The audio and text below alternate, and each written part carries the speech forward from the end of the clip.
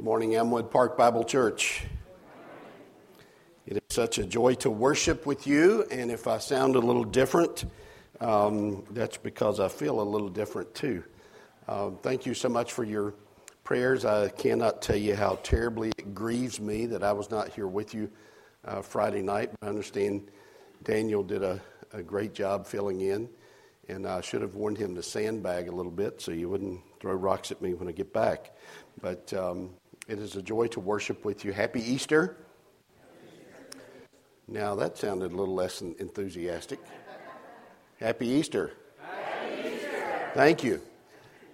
My dear friends, this is the day that brings us great joy. You realize this is the day that distinguishes the Christian faith from all other religious practices and religious systems, belief systems in the world.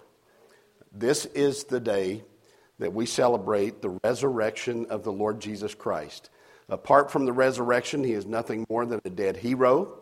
Because of the resurrection, he is our risen Lord, the one sovereign over all of creation, over life and also over sin, death, and the grave. This is the day that makes the difference in all things.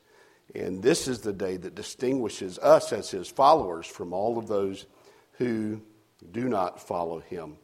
So I bring you great greetings that he is risen and rejoice in the fact that that is true. I want to invite you, if you haven't already, to turn to John chapter 20. John chapter 20, we'll set aside Joshua for the day as we look at an event that follows the resurrection in a message that I've entitled A Persuasive Pitch. You know, there are some things in our American society that despite the fact that we all seem to despise them, they persist. One of those is grocery checkout tabloids. You know, I've never bought one. I have read a few headlines as I've stood looking for some way to occupy my mind while I wait for the checkout line to move. But, you know, I've never known anyone who's actually gotten one of those things and read a story or two and said, man, that is great journalism. I have never heard that. You know, another one of those things that seems to persist, though no one really likes them, or at least we tend to complain about them, are infomercials. Now, if you're an insomniac or you've gotten to the point in life where you tend to wake up in the middle of the night with stuff on your mind and you turn on the television, it's pretty likely that anywhere you go, you're going to find somebody trying to sell something. And, you know, I was reading recently the name Ron Popeil you may be familiar with, those of us who are of a certain age. We remember when everything he sold was under the brand name Ronco, which was part of his name. Vegematics, Chop-O-Matics, Mr. Microphone was one of his inventions, and he is also credited with being the person who invented the infomercial. Now, one of the things that's common about infomercials, if you've ever taken the time to watch one, or you just couldn't find anything else on television as you were flipping through, is that every infomercial starts with a pitch man or woman, somebody who's selling something to make our life easier, make it faster, more convenient, help us to look better, sleep better, live better, cook better, whatever. But it all starts with a persuasive pitch man or woman. And the persuasion of the person has to come down to the matter of credibility. They have to be believable. There are a number of ways that they tend to convince us of that, but it starts at that point. Well, what does that have to do with us, you may wonder? Well, this morning as we consider the resurrection, I believe it is something that every human on the planet will have to respond to in some way. particularly those who live within the influence of the gospel, the easy reach of the gospel, as people in the United States generally do, we have to deal with the reality of the resurrection. It is a bold claim. As a friend of mine wrote recently, it is a bold claim that Jesus, after the third day in the grave, is raised from the dead. Again, he defeats sin, death, and the grave. It's a bold claim. And it is a claim that we all have to deal with. It's a call for us to respond. Again, another common element of the infomercial is as you get to a certain point, there is that call for you to respond in some way. For you to pick up the phone, punch in your credit card number, go online, somehow let go of the George Washingtons you have in your wallet and your bank account in order to get something. Now, Jesus obviously isn't trying to sell us anything. In fact, what he offers us is free.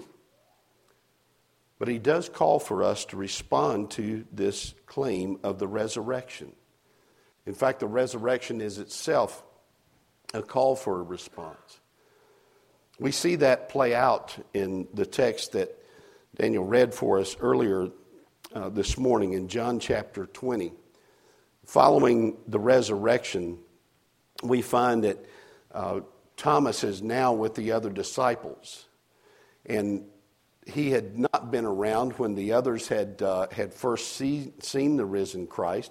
We're not told exactly why. We're only told that he wasn't around. And we have, at least during most of my lifetime, seemed to have demonized Thomas because of his lack of faith, his lack of belief. We call him Doubting Thomas. A friend of mine back in the Carolinas told me that he gave one of his sons the middle name Thomas because he always admired Thomas as a pursuer of truth. It wasn't doubting, it wasn't that he disbelieved, but he simply wanted to be convinced. And I think Thomas really is somebody that 21st century Americans can identify with. He is, again, someone who is seeking evidence. He wants to be convinced, not just by someone's testimony, but by the facts. He wants to see the evidence. Well, notice with me as we see Jesus interacting with Thomas, his persuasive pitch to convince Thomas of the reality of the resurrection. Notice first that Jesus patiently and persistently calls us to faith. Jesus patiently and persistently calls us to faith. Look at verse 24. Now Thomas, one of the 12, called the twin, was not with them when Jesus came. So the other disciples told him, "We have seen the Lord." But he said to them, "Unless I see in his hands the mark of the nails, and place my finger in the mark of the nails, and place my hand into his side, I will never believe." 8 days later, his disciples were inside again, and Thomas was with them. Although the doors were locked, Jesus came and stood among them and said, "Peace be with you." Then he said to Thomas, "Put your finger here and see my hands, and put out your hand and place it in my side. Do not disbelieve, but believe." Again, 8 days earlier when Jesus had appeared to the other disciples, Thomas was not there. We're not told why, but he simply wasn't there. And he says, "I am not going to be convinced until I see it for myself." And notice the response of Jesus. When he shows up, John tells us that Thomas is the one he goes to immediately. But notice that Jesus does not scold him for his disbelief. He does not demonize him. He does not tell him you should believe. He invites him to believe. He patiently and persistently calls Thomas to examine the evidence that he said he must see. He says simply, "Do not disbelieve, but believe." Rather than scold Thomas, Jesus calls upon Thomas to believe. He condescends to where Thomas is. He meets him where he is and patiently and persistently calls him to believe. And it's important for us to recognize that as he's calling for Thomas to believe, he's calling for him to do something more than just acknowledge the factual reality. You see, the essence of the word that's translated as believe here in the New Testament is a call for trust. He's not saying, Thomas, acknowledge the reality of my resurrection. He is calling him, Thomas, trust in the truth of the resurrection. Trust in me. Trust in my power. Trust in my authority over sin, death, and the grave. Trust in that resurrection. Again, we see Jesus' patience and persistence. This is not an unusual thing. In fact, Peter spoke of the patience of the Lord as he wrote in 2 Peter 3. He said, the Lord is not slow to fulfill his promise, as some count slowness, but is patient toward you, not wishing that any should perish, but that all should reach repentance. The patient, persistent call to faith. The patient, persistent call to trust. On a Tuesday evening in July of 2004, there were thousands of people who sat angry on a bridge and a highway toward that bridge along the Gulf Coast of Florida. These thousands of people were angered because they sat there without an understanding of why they were sitting there. They sat there in hours in the baking Florida sun in July as the bridge was closed at rush hour at 5 p.m. It was later revealed that what had happened is that a man named Michael Vincent had climbed onto the bridge, and like 150 people before him had planned to jump. He had been accused some months earlier and was in fact guilty of damaging his son's brain by shaking his child. Overcome with fear and guilt, he went to take his life. And yet for hours, negotiators for the sheriff's office pleaded with him. And finally, about 9:15 that evening, Michael Vincent stepped back off of the edge of the bridge. There were many people, again, who complained. I can only imagine what it would have been like had it happened today with social media. But the sheriff's office was unapologetic. The sheriff said that when you deal with matters of life and death, one must be patient. So how does this apply to us? Well, my friends, I am convinced that all around us are people who are open to the gospel. They are open to hearing the claims of Jesus. They are open to considering the facts of biblical truth. But it is important for us to, like Jesus, patiently and persistently call them to faith.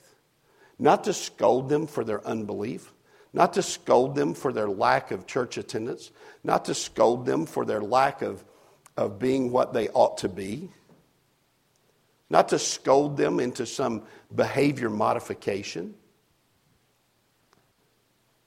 My dear friends, I believe there are legions around us who are believing people, waiting and willing to respond to the good news of Jesus. And yet Jesus will patiently and persistently call them and recognize that in this New Testament age, Jesus will do that in the same way that he does everything else, and that is through his people.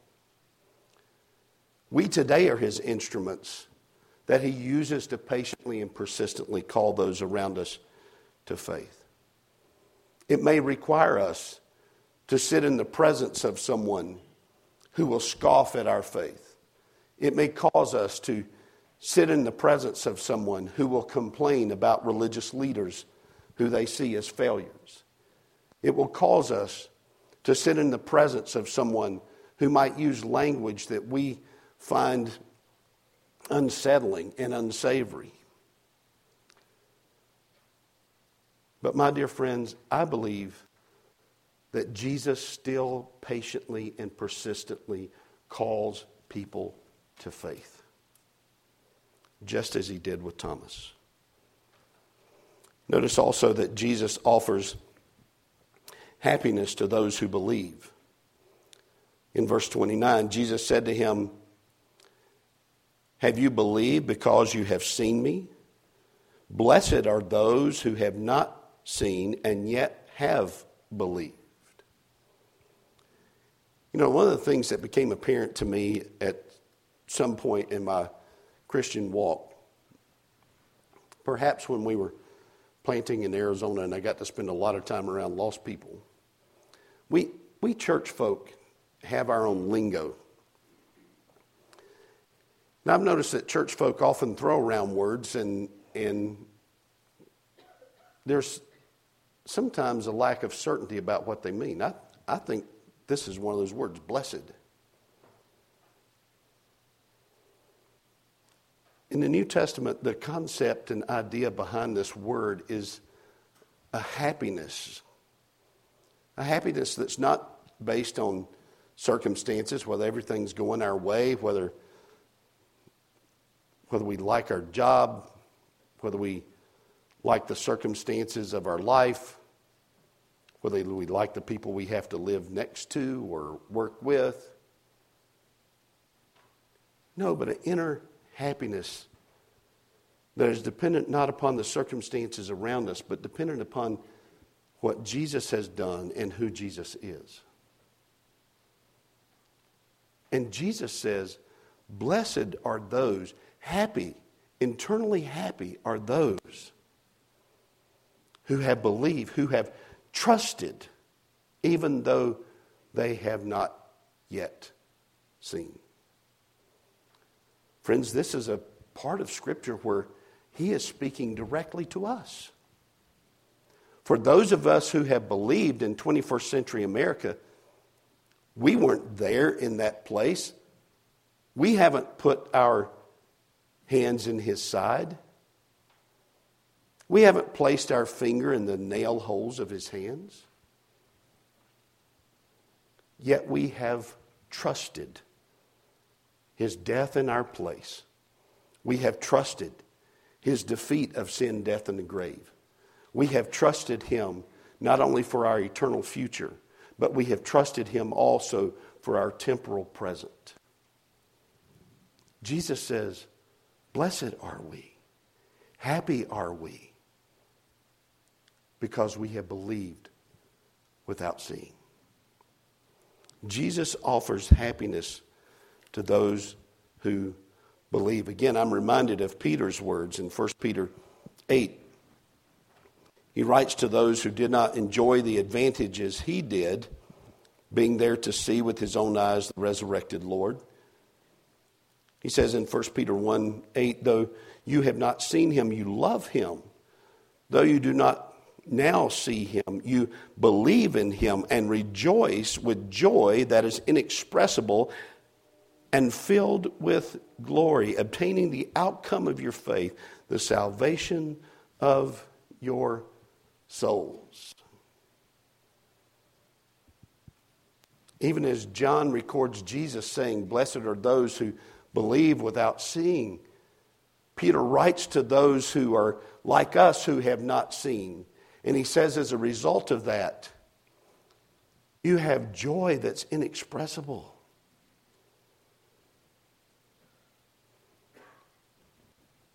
My dear friends, going back to the example of an infomercial, an effective pitchman. You know, for something to persist long term, it somehow has to deliver.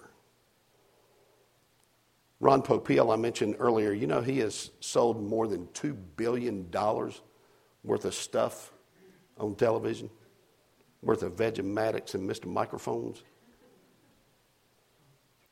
And the new, I forget the name of it, but this oven that has been one of his most recent big hits. And one of the things that Ron Popeil said in an interview once is that people think of him as an effective marketer or salesman. And certainly he is that. But he said, you know, I am first and foremost an inventor. He said, no matter how persuasive the pitch is, you have to have a product to sell. You have to have something that is useful, something that is helpful, something that people believe in and will somehow find that it does help them. Many of the products Ron Popeil has sold over the years continue because they were somehow useful and beneficial.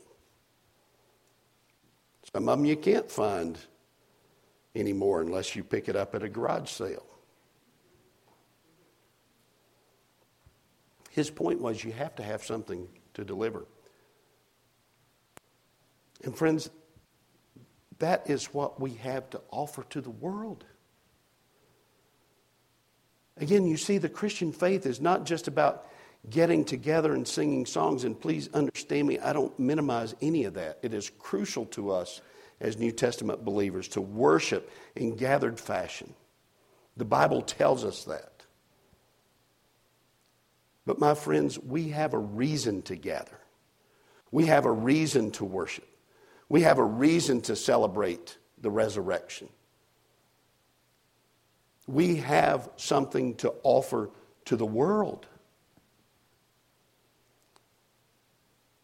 Again, all around us are people who live lives in anguish. And yet, Jesus offers life that's eternal and abundant. How relevant this is to 21st century Americans. You know, back near the end of the last century, there was a woman in her 80s who died after spending quite some time disoriented and frail. It's not at all unusual that someone in their 80s would die in that condition, but this woman had spent most of her 81 years in misery. And yet when she was born in 1912, she was called the richest little girl in the world.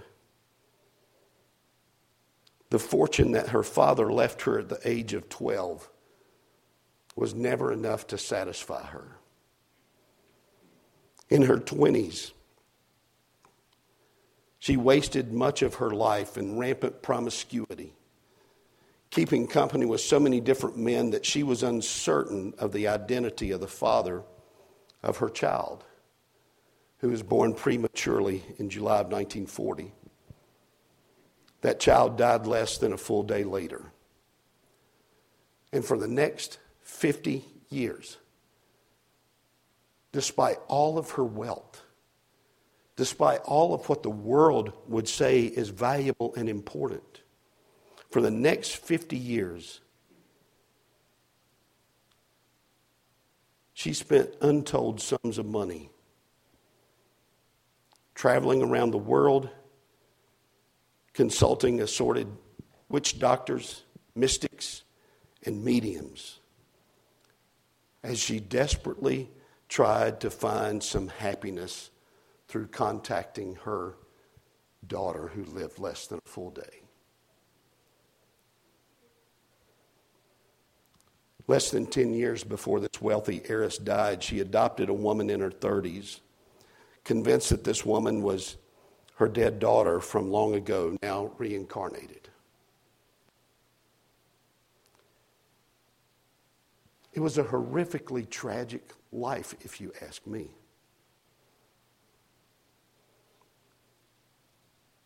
That relationship would eventually sour. And when Doris Duke died in 1993, she trusted no one. By the way, that was her father's advice to her as a child, to trust no one except for her butler. And he himself was a rather questionable character. $1.2 billion, loose life, an empty search to reach her daughter, and all of it came to misery. Now, friends, that's an extreme example to be sure. But I assure you that there are many people who live around us. There are people who live in my neighborhood who are chasing after satisfaction and hope and prominence and possessions and position and authority and recognition. They are seeking to satisfy themselves with things that simply cannot satisfy. And all the while, Jesus says, blessed, that is, happy are those who have not seen me with their own eyes, who have not touched me, and yet they believe.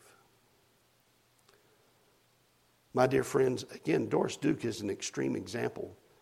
But I would venture a guess that in the course of our lives, we have people around us who, like her, are searching for something in the wrong place. And all the while, as Jesus-following people, we have what brings to them genuine happiness. As Peter said, the faith that brings joy, we have that. And we have it to offer to them. Part of what makes Jesus a persuasive pitchman is because he has something to offer. And we have something to offer as we are his followers. The final characteristic of this persuasive pitch is that Jesus brings life to the dying. Jesus brings life to the dying. Look at verse 30. Now, Jesus did many other signs in the presence of the disciples, which are not written in the book. But these are written so that you may believe that Jesus is the Christ, the Son of God, and that by believing you may have life in his name. You know, John's gospel was written very late in his life. He had spent time, of course, with Jesus, was one of the three disciples closest to him, often referred to himself as the beloved disciple, the one whom Jesus loved. Late in his life, as he's seen many events occur, he has yet to see many other tragic events occur near the end of closer to the end of his life. He writes the Revelation. But John's persistent message to those who will hear is that this Jesus offers life. This Jesus offers life. If you're familiar with the arrangement of John's gospel, you know that in the early part of the book there are 7 signs.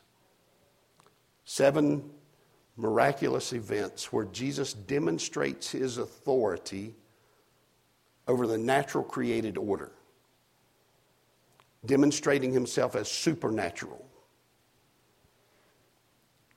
culminating in chapter 11 with his lordship over death as he raised Lazarus. But then as John continues to tell the story, suddenly even the raising of Lazarus seems a little anticlimactic. Because now Jesus has not just defeated death for one man. He's not just defeated death temporarily for one man. But he has defeated sin, death, and the grave.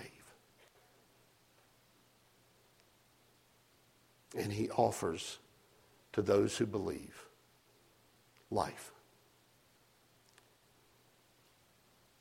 My dear friends, again, there are people all around us who may put one foot in front of the other, but are simply dying. When Cindy and I lived in Arizona early in our days there, we had the opportunity to meet a couple in their driveway. We were getting to know people, welcoming them to the community. They had just moved in. And in time, I had the privilege of officiating their wedding. I had the privilege of leading this woman and her eventual husband to faith in Christ. I had the great joy of baptizing them as they proclaimed their faith in Christ to the world. And sometime after that, there was another couple in our church who had known them for many years. You see, this woman worked in a very stressful world. She worked in Maricopa County probation, and her caseload was exclusively sex offenders.